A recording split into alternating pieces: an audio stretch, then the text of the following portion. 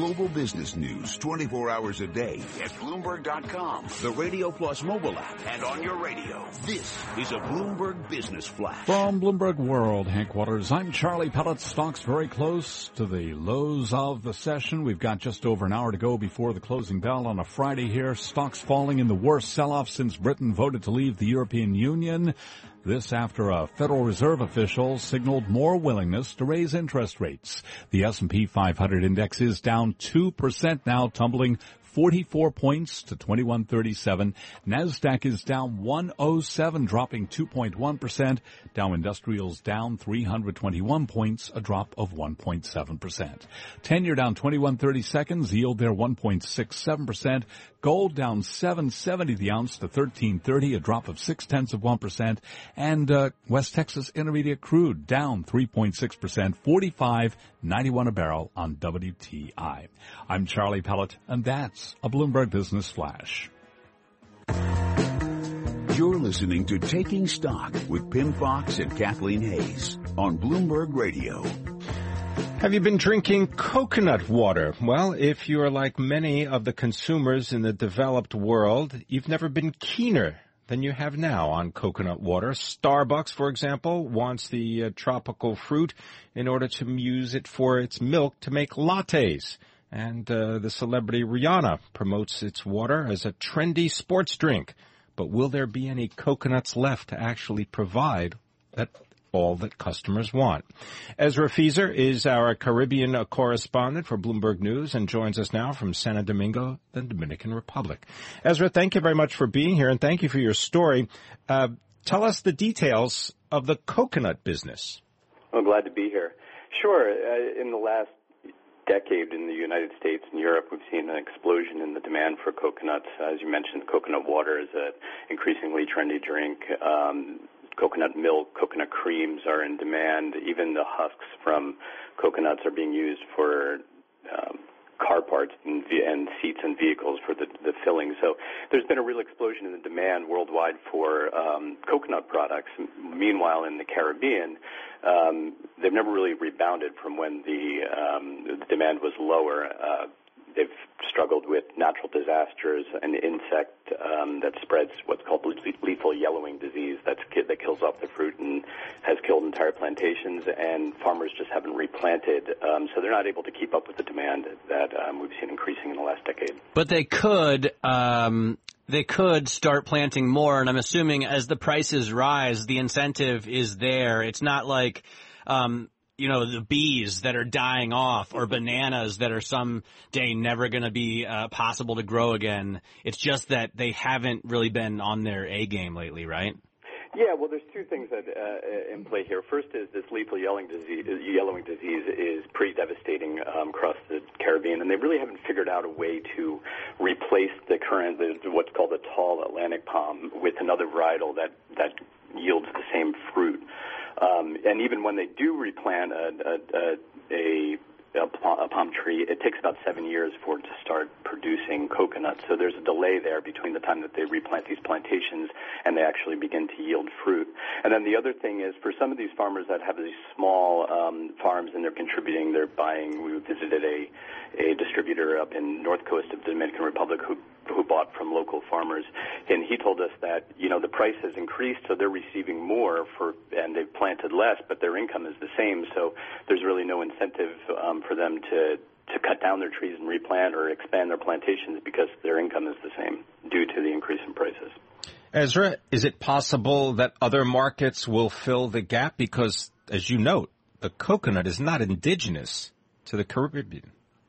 That's true, and it's not one of the largest producers in the world. In the Asian countries, Philippines, India, Indonesia are the world's leaders. And across the globe, we have seen in the last 20 years, 10 years, a increase in production and an increase in the amount of land that's planted for coconuts. So the people like the producers of Vita Coco in the U.S., which consumers will certainly recognize, said that they have no issues with, sourcing their coconuts, and they're not worried about a worldwide shortage. I believe that Vita Coco, they source a lot of their coconut water from Brazil, correct? That's correct. Actually, the story goes that the two founders of Vita Coco met two Brazilian women in a bar in Manhattan and asked them what they miss most from their home country, and they said the coconut water, and that's where the idea for Vita Coco was born, so they say.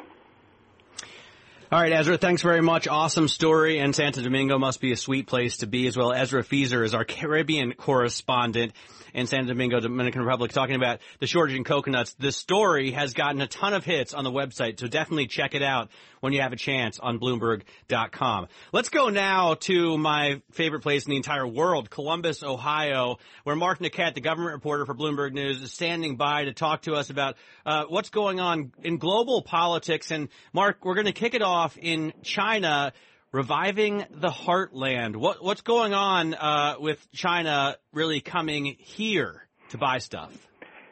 Yes, we have a story up on the website by my colleague Andrew Maeda talking about how, despite the fact that China is sort of vilified on the campaign trail as sort of being an unfair trading partner and, manipulating currency and so forth, China has actually been doing a lot of investing in the United States, and particularly here in Ohio, where I'm based. The story talks about how we have there's an old General Motors factory that used to make Chevy Trailblazers that shut down a few years ago, and Chinese glass company Fuyao Glass has essentially taken over this plant, has brought in 1,400 workers to make automotive glass, and it's part of billions of dollars that China has invested in Ohio and Michigan alone and across the U.S. in terms of having an imprint in doing business here in the United States. I will tell you that my grandfather worked at that old General Motors factory in Columbus, Ohio for like 30 years.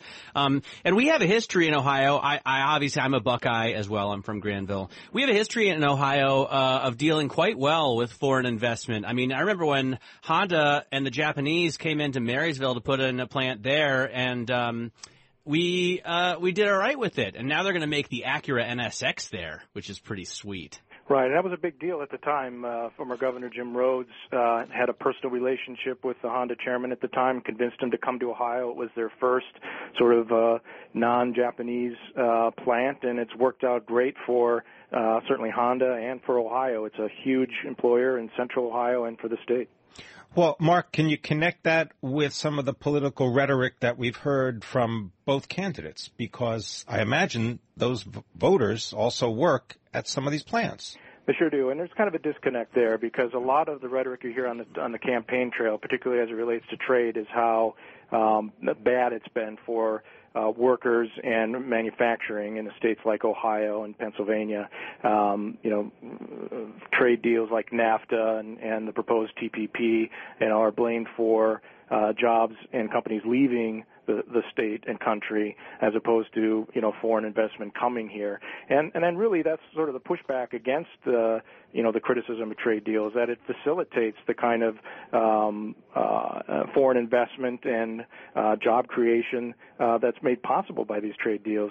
And, it's partly the case that the candidates haven't reconciled that sort of distinction on the trail. I mean, the voters in this cycle are very angry. They're looking for somebody to blame because either they're unemployed or underemployed or their wages are stagnant, and it's easy to blame these trade deals and much harder to sort of push back and show what the value of these agreements are. Well, the concern, of course, that Donald Trump, I guess, and Bernie Sanders had about the trade deals was really the balance, right? I mean, how many jobs have we gained compared to how many jobs have they gained? And I guess now Hillary Clinton is against TPP as well, since that helps her get a few votes. But what about, let's shift and talk about more concerns that our candidates have with international relations. What about Donald Trump's deal with Vladimir Putin right now? I mean, he is getting slammed by Hillary Clinton and a lot of people in the media for saying that he thinks,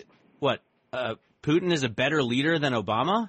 Right. It's actually kind of a double whammy there in the forum that was held on Wednesday regarding issues pertaining to the commander-in-chief and veterans. Donald Trump said both that he thinks, Putin has been a great leader and, as you said, better than President Obama, but he also went on to complain about and almost disparage U.S. generals, saying that they've essentially been reduced to rubble under the Obama administration. So it's kind of this double whammy of, not defending United States generals and praising a foreign adversary, Russia. And he's also given other interviews where he's sort of poo-pooed the idea that, Russia might be trying to hack into or interfere with U.S. elections, allegations that have been out there and concerns about foreign involvement. Trump's tried to sort of, suggest that might not be the case. And it's all sort of left, Hillary Clinton in a position to say, especially to other Republicans, look, is this what you really want in your nominee? That, if a candidate, even 4 or 8 years ago had sort of praised Putin and disparaged the President of the United States, you would not see a favorable reaction for sure. Thanks very much. Mark Niquette is our government reporter for Bloomberg News, coming to us from Columbus, Ohio. And you can follow Mark on Twitter at @MNiquette. This is Taking Stock. Go Buckeyes. Fox. There you go. Columbus, Ohio. You're familiar with Columbus, Ohio. OHIO. What a great state. Yeah. And they also produced you. Well done. All right. I'm Pimm Fox, my co-host Matt Miller. This is Taking Stock, and this is Bloomberg.